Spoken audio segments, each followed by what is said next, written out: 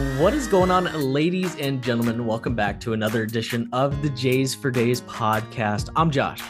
He's Josh. We got Jays Jumpers, Jaren Jackson Jr., John Morantz, Joe Johnson's, Jaw Raffs, of course. We've got Jays. We got him for days. Josh, how you doing? I always forget, I feel like, this time of year, it's just all the sports. Sports. Did you know the NHL season started? I did. Only because I was scrolling through my ESPN app and realized it had started. But yes, I did know that it had started. Over the weekend, I think I went, oh, these are no longer preseason games. This is turning into the regular season this week. And of course, we got the NBA coming up, and the NFL is still doing its thing with Josh Allen and Patrick Mahomes playing this weekend. And college basketball is getting ramped up. And one of my favorite sporting events, we got MLS Cup playoffs. We're leading up to a World Cup. It just this time. Oh, and of course, postseason baseball. That was the other new thing that got thrown in there. I always forget how many different amazing sports are happening this time of year. Yeah, it's kind of wild. Too much. It is too much. And I was talking about this with one of our shared friends the other night about it's just. I mean, at this point, football is on 6 of the 7 nights of the week. I mean, maybe 5 of the 7 consistently, but Tuesday and Wednesday are the only days you don't have any football, like any real football, because you get the Thursday night NFL game and there are always good college football games on a Friday night. And then, of course, you have the weekends and you have Monday night. So football in and of itself has 5 of the 7 nights, 7 days of the week. Anywho, college basketball podcast. Kevin Sweeney on the podcast today. We have to take a moment to make fun of me. We just can't go without acknowledging this. You're not going to hear my voice a single time on this podcast in this conversation, a half-hour conversation with Kevin Sweeney. And Josh, why is that?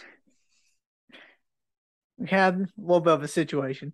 I'd like to blame it on my alarms, but at the end of the day, the kid didn't wake up for this podcast. Context, because I got the receipts. I told Josh that I was really looking forward to this particular conversation. And we're willing to make the sacrifice. And was willing to make the sacrifice. Those who don't know, I am a overnight producer at a radio station in Indianapolis. That is what I do. I do morning sports stuff and at 6 a.m. and then I come home and sleep. And that coupled with a part-time job knocks me on my backside, and we were on the back end of a double shift essentially, and we made an attempt to get up 3.5 hours after I got home to go to sleep, and it didn't work. So I'm publicly apologizing to Josh, publicly apologizing to Kevin Sweeney, and publicly apologizing to I guess the podcast. I don't know. But there's no me on this pod. Maybe that's a good thing. Maybe it just means it'll be better. Oh, stop. But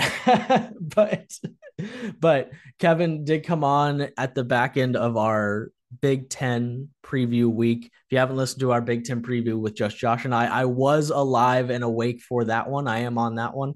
And we put that one up earlier in the week. That's already on our podcast feed if you'd like to go check that one out. But this is the accompanying conversation with somebody in and around the conference. Kevin is a Northwestern guy, a Northwestern alum, was at Big Ten Media Days just hours before he hopped on the podcast. So plenty to talk about with him. And is there anything else, Josh is the guy who was actually there, that we need to know before we go chat with Kevin? No, it was a good all-encompassing conversation about the conference. I really tried to hit on a lot of the things you and I talked about. How much stock does Kevin put into IU? Are they really the best team in this conference? And he brought up a couple of things that you and I also talked about sort of voluntarily, one of which was this idea of, is there even a national title contender in the conference? So it was sort of validating, I guess, in a sense, not that that's what we're talking to these people who cover these conferences extensively for, but right. he came at it from a sort of a similar spot that you and I did. So it was interesting to get a third person's perspective who is dug into this conference, like you said, who was there at media day talking to these coaches. We also touched a little bit on what Commissioner Kevin Warren had to say and kind of the state of the Big Ten. So we touched on basically every team in the conference. I was surprised by a couple things. I will save my specifics on that until after we hear the conversation with Kevin, but hope you enjoy it. Let's go talk to Kevin Sweeney from Sports Illustrated.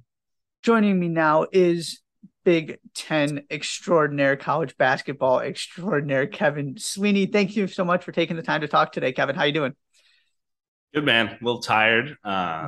Trip to and fro Big Ten media. It's always a taxing couple of days talking to a lot of people, but it's really good to be back, and certainly felt like that was the true start to college basketball. It's like across the country. I know other leagues did their media days this week, and I just think the excitement level ups a little bit. I know everyone says they had a great summer and everybody's excited. No one thinks they're going to suck. If you suck before you've had real practices, then you're probably in real trouble. But I did think that it's always fun to hear from everybody and start getting the ball rolling for the new season.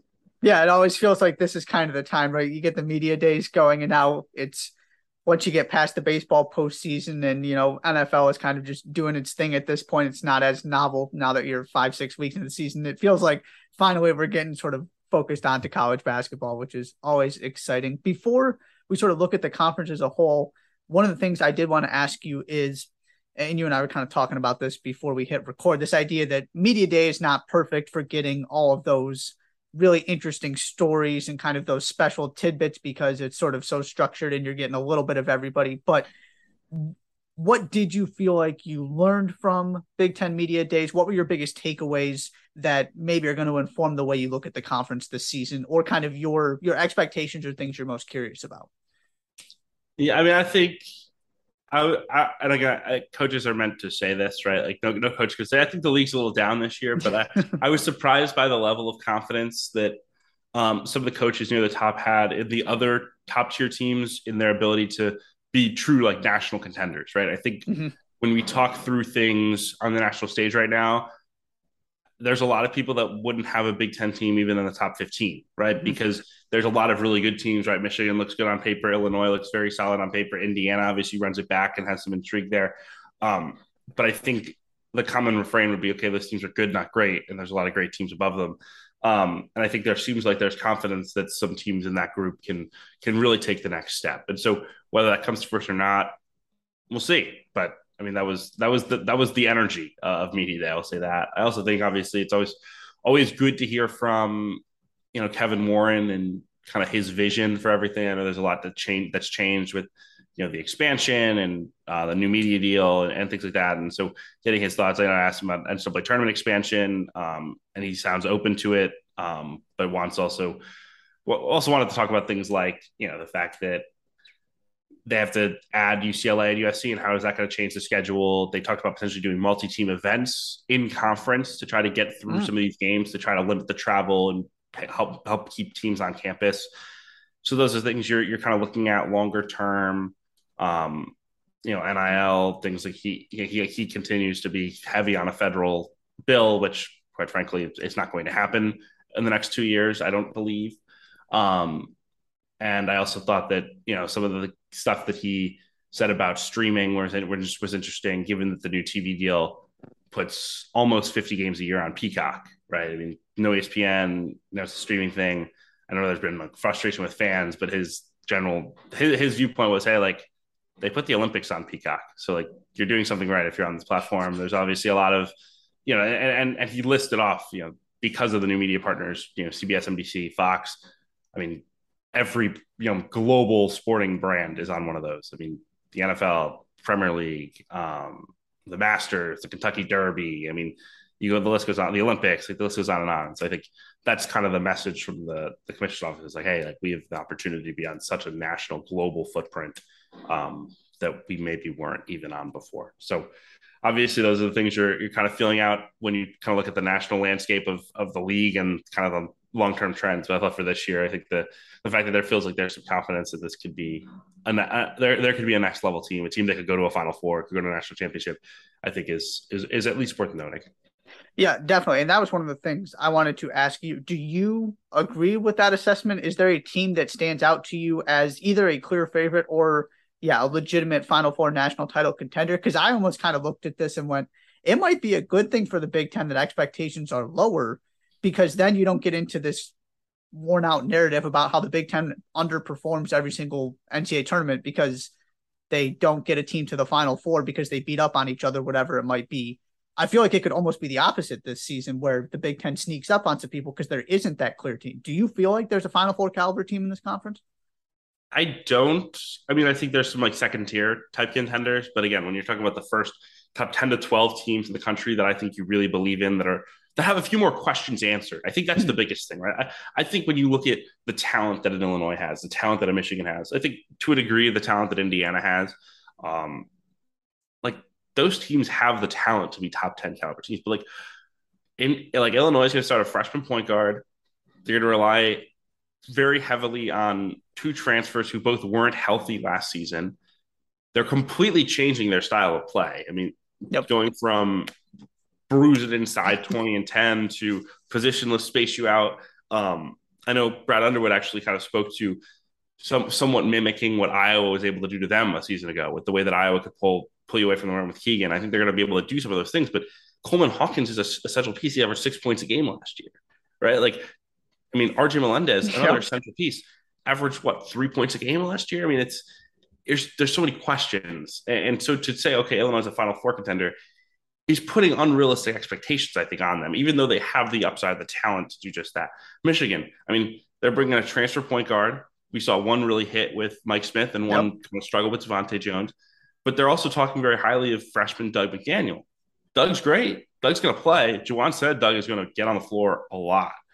But again, he's a freshman point guard ranked outside the top 50. Are we counting our chickens that the Final Four team? I wouldn't think so. And Indiana was what they were last season, right?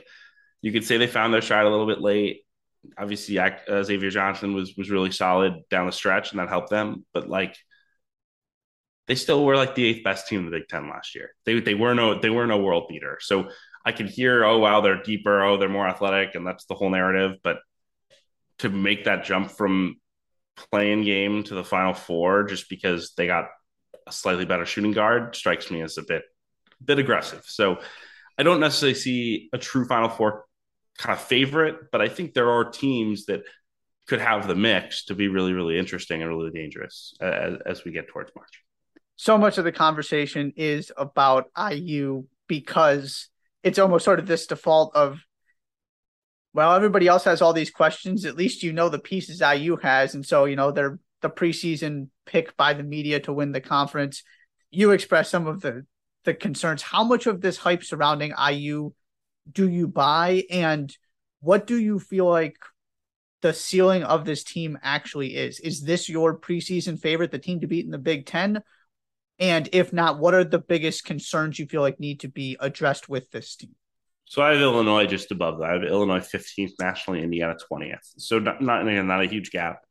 Look, I think it's underratedly hard to make a jump from solid to elite. I think Indiana, if Indiana doesn't jump from solid to good, it would be a huge failure, and it would be an indictment on Mike Woodson. Because again, they've added talent. They have another year of cohesion with Johnson playing with the two bigs and Thompson and Jackson Davis. Again, if they can't make a jump off of that, then there's issues here. But look, I mean, there were some pretty significant weaknesses that this team had a season ago that aren't automatically going to go away. They weren't a great shooting team. Xavier Johnson isn't going to magically become a 40% shooter. He never has been that in his career. He's not going to be a knockdown guy.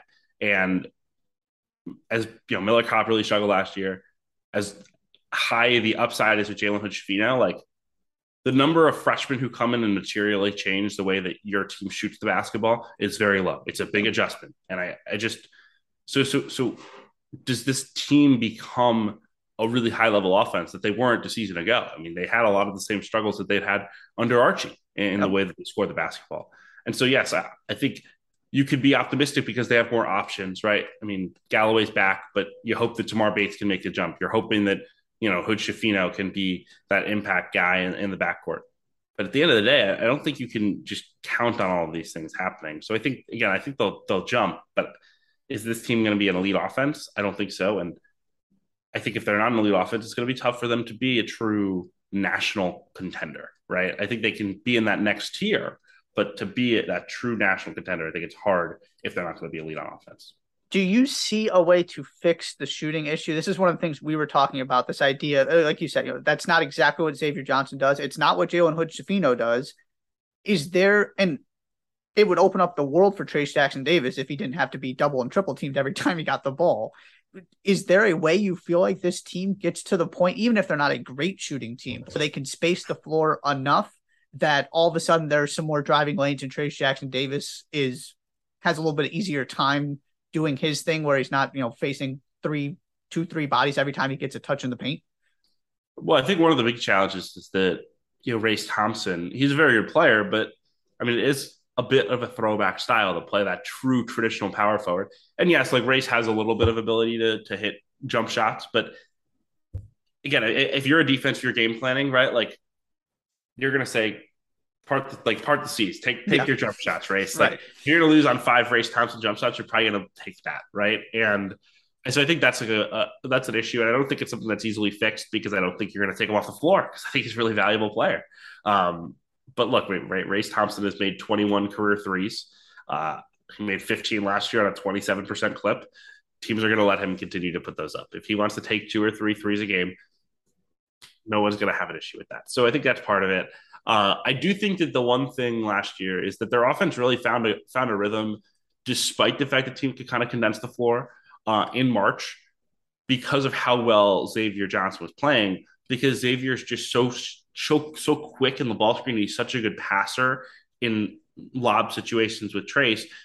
I mean, the concept of essentially spacing the floor vertically, where there's such pressure on the rim because of Xavier's ability to crash down and Trayce's ability to attack the rim and sit in the dunker spot.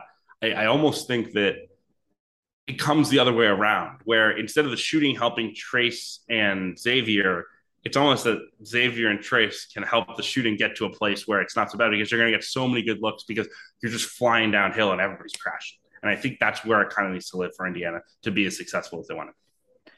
We've talked about Illinois a little bit. You've mentioned Michigan briefly. How many teams in this conference, I think those 3 are kind of the consensus top 3. How many do you feel like are legit contenders to end up being in the title race when we look at the end of February, those last couple games of the regular season, teams still in the hunt to win this conference? Do you think it's those 3? Do you think it's only 2 of those? Do you think there are more teams that could end up being a factor at the end of the season? I think there's more, and I think a lot of that is because, like we said, there's so many question marks with some of these teams, right? Like if I mean, bless his heart, if Coleman Hawkins gets hurt, I don't know what Illinois is doing at center.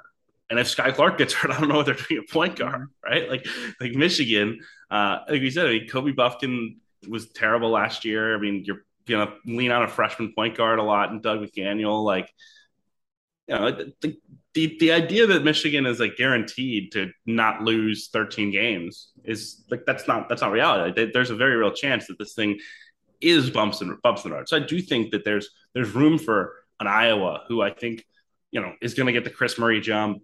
I think Tony Perkins is going to have a really nice season. Pat McCaffrey looked really much bigger and bulkier at Media Day, which I think is a great sign for him, his ability to play up and rebound and help them. Like they could be in the mix. I think Ohio State could certainly be in the mix with their talent level, the experience of the transfers combined with the talent, the top end talent with the freshmen. Purdue obviously has the most dominant player in the conference in Zach Edey, and they spoke very highly. Matt Painter did of Braden Smith, the freshman, who's the only true point guard on the roster. They're going to rely on him, I think, at points just to manage the game. They're not going to have a Carson Edwards, but if they have enough, I think they do have enough in the backcourt to be interesting. You can throw teams like Michigan State in that mix. I mean, I have my questions with Michigan State. The depth is a concern. the relatively unproven nature of some of these guys is a concern. But at the end of the day, it's Tom Izzo. I think Hogard and Walker is going to become a pretty potent duo. And I think Jaden Akins is in for a breakout year. So I do think that next year, that next 3 to 4 teams could truly be in the mix and make this thing interesting. I don't think this is a league that's going to be won with, a gaudy win-loss record, right? Like you're playing 20 league games. Like 14-6 is going to win it. Maybe 13-7. Like I don't think anyone's running through this thing.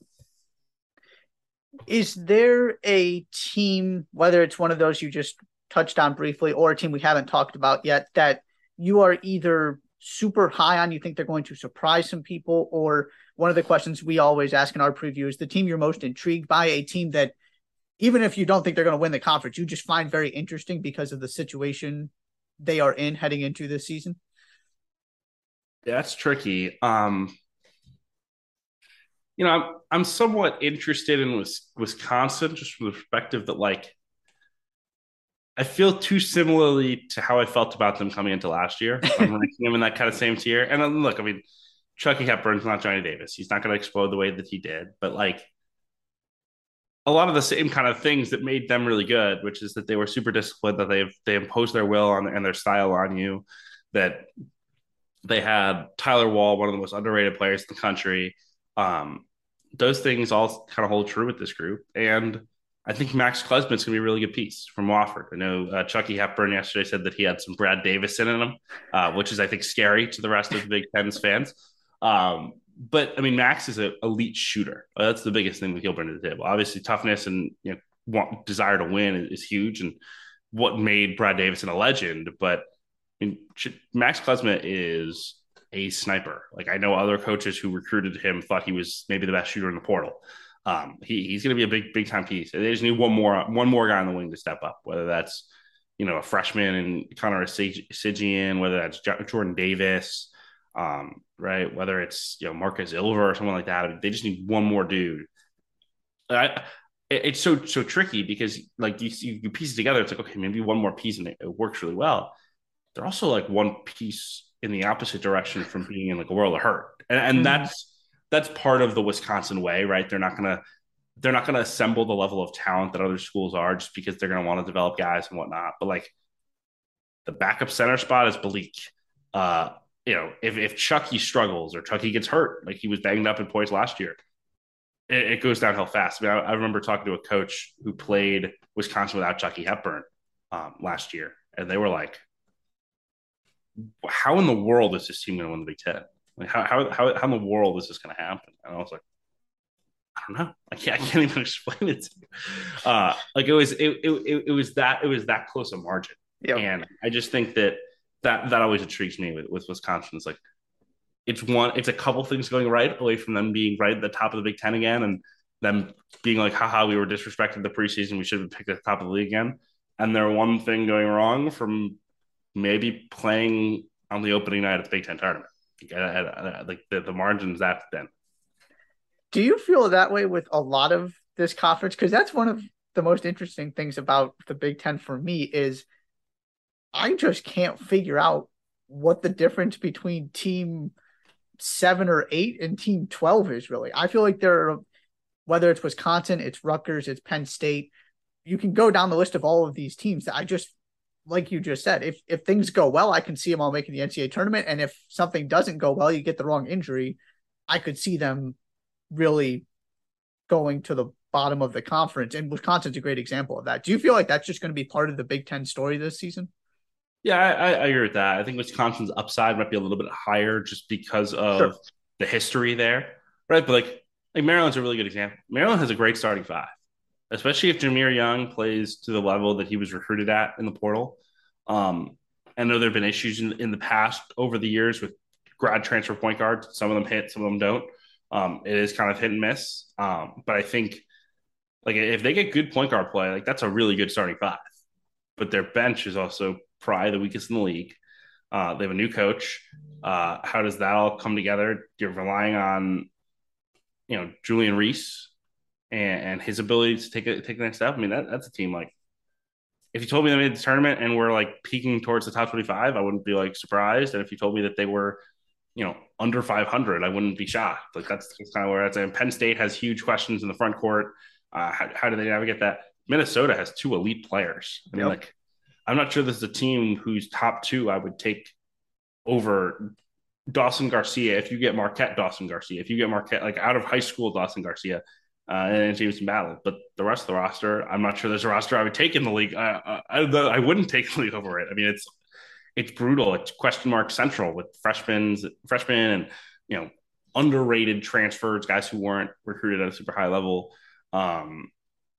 So I mean, I think those types of teams are fascinating, and I think we'll tell the story of the league, right? I mean, if those teams have good non-conferences, that this league is going to be in the mix for 9-10 bids again, and people are going to complain come March that the league stinks and it's overrated. But at the end of the day, like if Dawson Garcia and James Battle lead Minnesota like 11-2 in the non-conference, and then they go 8-12 in the league, they should be in the mix to be in the NCAA tournament. Like that's the reality. Like at some point, the games actually have to matter, whether it translates to March or not.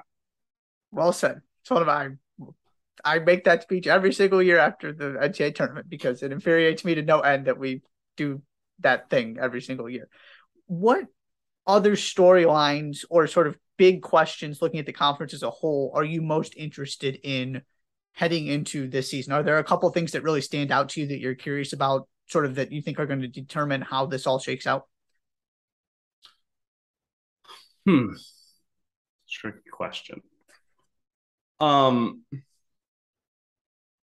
not sure I could point to necessarily one thing in particular there. I think at the end of the day, the thing that makes this league kind of difficult to prognosticate is that the caliber of coaches, even in the middle and bottom, is really, really high.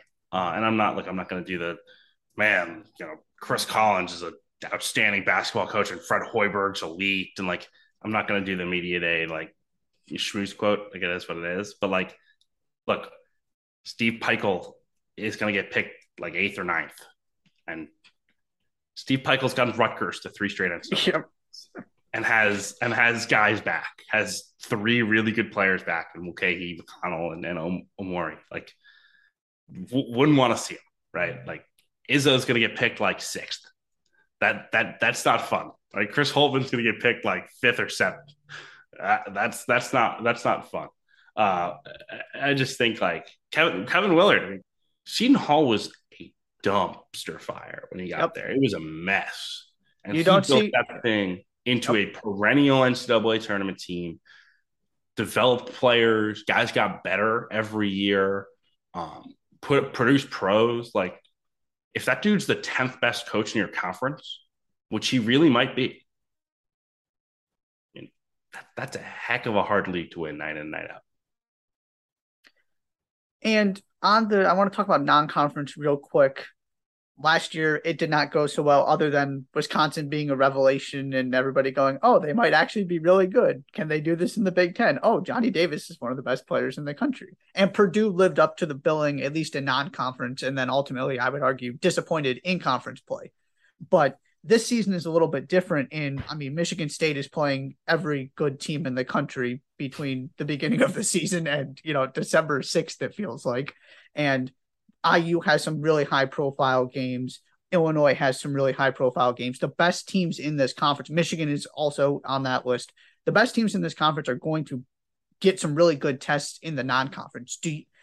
How do you see this going? Do you expect there to be some marquee wins, or do you feel like because you don't see a top 15 team in the country in this conference, the Big Ten might end up having to sort of rebuild its image after non-conference, which is difficult when you're just playing each other and kind of those resumes are built. Sort of what you said about Minnesota. If these teams start well, all of a sudden the conversation changes. How significant do you think these non-conference games and specifically the marquee matchups are, and how do you see that kind of playing out for the Big Ten? You got to get a couple, right? Because the last thing you want is to kind of get labeled the way the ACC did last year, where it's like, okay, like the league sucks because it sucked in December, right? And you don't want that. I do think there's going to be some big challenges, right? Like, so it's like, for instance, Illinois is in the thing in Vegas with, what is it? It's Baylor, UCLA, and Virginia. Like, Baylor has experienced guards and a national championship winning coach. Virginia brings back 5 starters, and UCLA brings back 2 elite players in Tiger Campbell and Jaime Hawkins, right? Like for an Illinois team that is completely changing how they play, that is starting, three newcomers and 2 guys who were bench players last year. Right? Like that's going to be a challenge. Like a week and a half into the season, you're going to toss a freshman point guard into the fire and say, "Yeah, go play against the Virginia pack line, a Mick Cronin defense with a senior point guard. And by the way, then Baylor no middle defense with a top 10 pick in Keontae George and 2 other elite guards. Like, give it a roll, Sky Clark. See how you play, right? Like that's scary as hell. Like that could leave some lumps, right? And I think that's a similar story. I think for a lot of these teams, right? And when you look at some of the tests that they have, right? I mean, I think that's the one area where I think if you're Indiana, you feel pretty good. Is at least you have the experience level, right? Like Xavier Johnson and Trace Jackson Davis should not be intimidated by going to Allen Fieldhouse. They should not be intimidated by playing Arizona and Vegas. I mean, obviously they get Carolina at home. What an unbelievable opportunity. I'm excited for that game. But I think, right, like you almost want to rely on Indiana to get some of these wins because I think particularly for Illinois, when you're talking about the elite teams, and I think for Michigan State as well with the non-conference schedule that they have, I think they're probably going to struggle because, look, I mean, you're relying on big jump from Jaden Akins, freshman center and Jackson Kohler, potentially. I mean, obviously they could maybe shuffle around, start House or whatever, but like they're going to need big minutes from Jackson Kohler, big minutes from Jaden Akins, big minutes from Pierre Brooks. Those guys have not played a lot of basketball. That's scary, right? So I think what you're hoping for is that the teams that have a little bit more cohesion, that have been around a little bit, can make some noise in the non-conference, and let's just steal some games, right? I mean, Iowa gets Duke on a neutral court. I don't remember the last time Iowa had a game like that. Maybe like steal one, right? You steal one, maybe that can change the perception without question.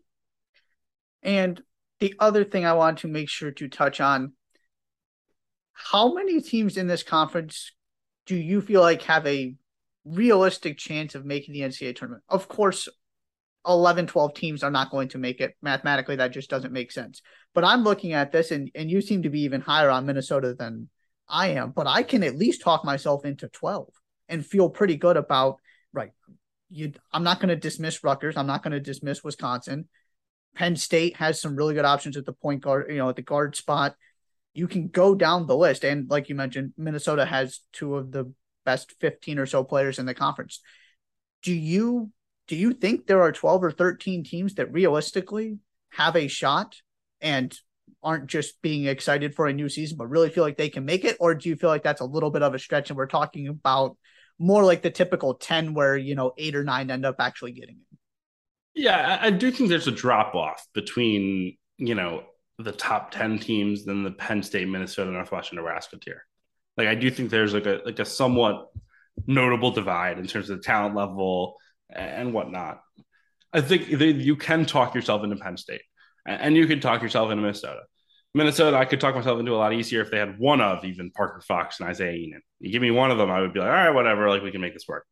Having to start Taylon Cooper, Braden Carrington, and Trayton Thompson, that's starting to get towards NIT territory, if that. So I think, and I know Nebraska's excited. Hoiberg talked about positional size and Greasel at point guard helping them.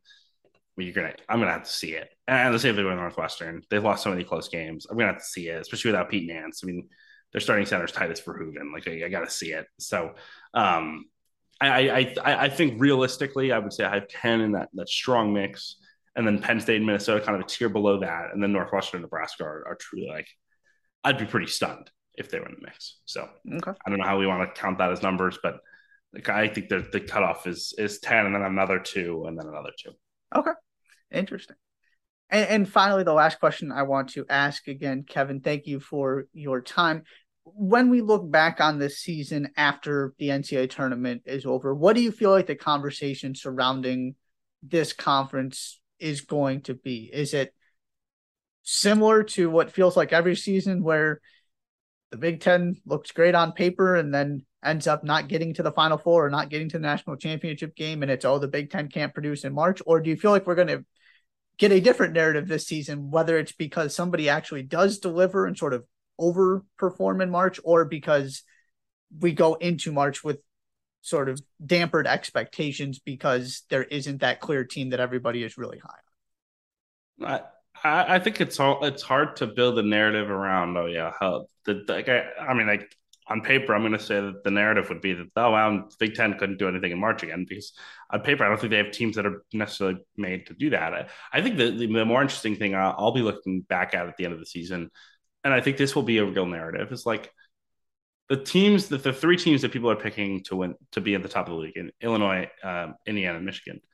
All three coaches still have, I think, a lot to prove, right? I mean, Juwan Howard making the Sweet 16 last year, I think, quieted a lot of the noise after how much they struggled throughout the season. But like, look, I mean, Juwan Howard was anointed as like the next great thing in the sport, and last year poured some cold water on that. Mm-hmm. If they struggle again, like if this team is on the bubble again, people can start to wonder, right? Like, there's going to be a conversation about Juwan Howard being truly elite, right? Mike Woodson. I mean, look, Mike Woodson was one game away from missing the NCAA tournament last year. Like, if they don't beat Illinois, they weren't going dancing. And that game was back and forth, up and down, what have you. So if he like, everybody's loving great. Mike Woodson's talking about G Herbo and hanging out and having a great time, and he's kind of everybody's lovable grandpa. But like, if they lose this year, if they don't win big with Trace in his last year, there's going to be some conversations, right? It's Indiana. It happens quick. And even Illinois. I mean, Brad Underwood's gotten, all the NCAA tournament hate for his inability to do stuff with Io and then Kofi. If this team that is completely remade and a new vision, if this thing fails, which it very well could, right? I mean, for all the upside, there's a whole lot of downside here. If it fails, like, Brad Underwood's the lead, Brad Underwood's the guy, Brad Underwood's the perfect, man for Illinois. Maybe that goes away a little bit. I'm not saying he would be on the hot seat, but like, I don't think Juwan would be. I don't think Mike would be. But like, right now, I think there's a lot of positive vibes about those three guys, and things can change in a hurry. So I think that's really where I'm interested. I like that a lot. It's a very astute observation. Yeah, and even on the Juwan Howard part of this, just the idea of his best teams were the veteran ones so far. The inability to integrate, and that's one of my questions about Michigan this season. Like you said, relying on these freshmen, that last year that plan did not exactly go perfectly. So I'm very curious to see how this all plays out. Thank you so much for taking the time, Kevin. We really appreciate it. No problem. Thanks for having me. Thank you so much, Kevin, for taking the time talking some Big Ten hoops. Always fun to have a new guy on the pod too. Yeah, get to build those relationships. That's what it's all about, right? Mm-hmm. More friends in the college basketball space. Mm-hmm. I was surprised Kevin didn't have a little more faith in Northwestern, and Kevin has more faith in Minnesota than you or I do. Mm-hmm. Now, it's based on the idea that Dawson Garcia could be a top 15 player in the conference. Sure. But I was a little surprised. I guess I'm just going to have to carry this Northwestern mantle by myself. That's kind of the conclusion I came to. Just put it on your back. You and Boo Booey. I saw a tweet the other, and I think I interacted with it on Twitter in some way, so I think I can find it. But basically, here it is. Okay. Boo Booey is 2-1 against AJ Hoggard in his career with these head-to-head averages. In the head-to-heads, Boo Booey has 18 points and 4 assists to 1.3 turnovers. And AJ Hoggard has 5.3 points, 3 assists, and 2 turnovers. So all I'm saying is that Boo Booey continuity. Like, there's that big old, like, that big massive, in like the word like the mashup word, like you can put a bunch of words. The word cloud. Is that what it's called? Is that where what you're you about? take a poll, and the words that were used the most are like yeah, bigger, and there are all these little things from Northwestern, and then Pete Nance is right in the center of it, really super big. So of course you have to acknowledge that, but we stand Boo Booey on this podcast. I think that's where I'm getting. Like I said when we did our Big Ten preview, if he's not the top guard in the country working with Taylor Battle and Brian McIntosh, I mean, I'm going to be slightly disappointed. I think that's fair. I think that's Just yeah, two Bowie. Big Ten legends. It truly is. Truly is. Two Big Ten journeymen for sure. Anything else? On to our final two conferences now, Pac-12, SEC. We're alarmingly close. We're alarmingly close to the beginning of the college basketball season. We're basically 3 weeks and some change away. And that is very, very exciting as we move even closer to the 2022-23 season. Please subscribe to the Jays for Days podcast on Apple Podcasts, Spotify, and Google Podcasts. Follow us on Twitter at Jays for Days Pod. YouTube channel, please. If you'll go there, subscribe, hit the like button, all of those things that YouTube creators say really helps with the algorithm. We'd love if you do those things for us as well. If you just like to see some faces to the sounds and the takes and things that you're hearing, that's the place to go and do it. But we will be back next week. Thank you so much for listening to this edition of the Jays for Days podcast. I'm Josh. He's Josh, and we will see you later.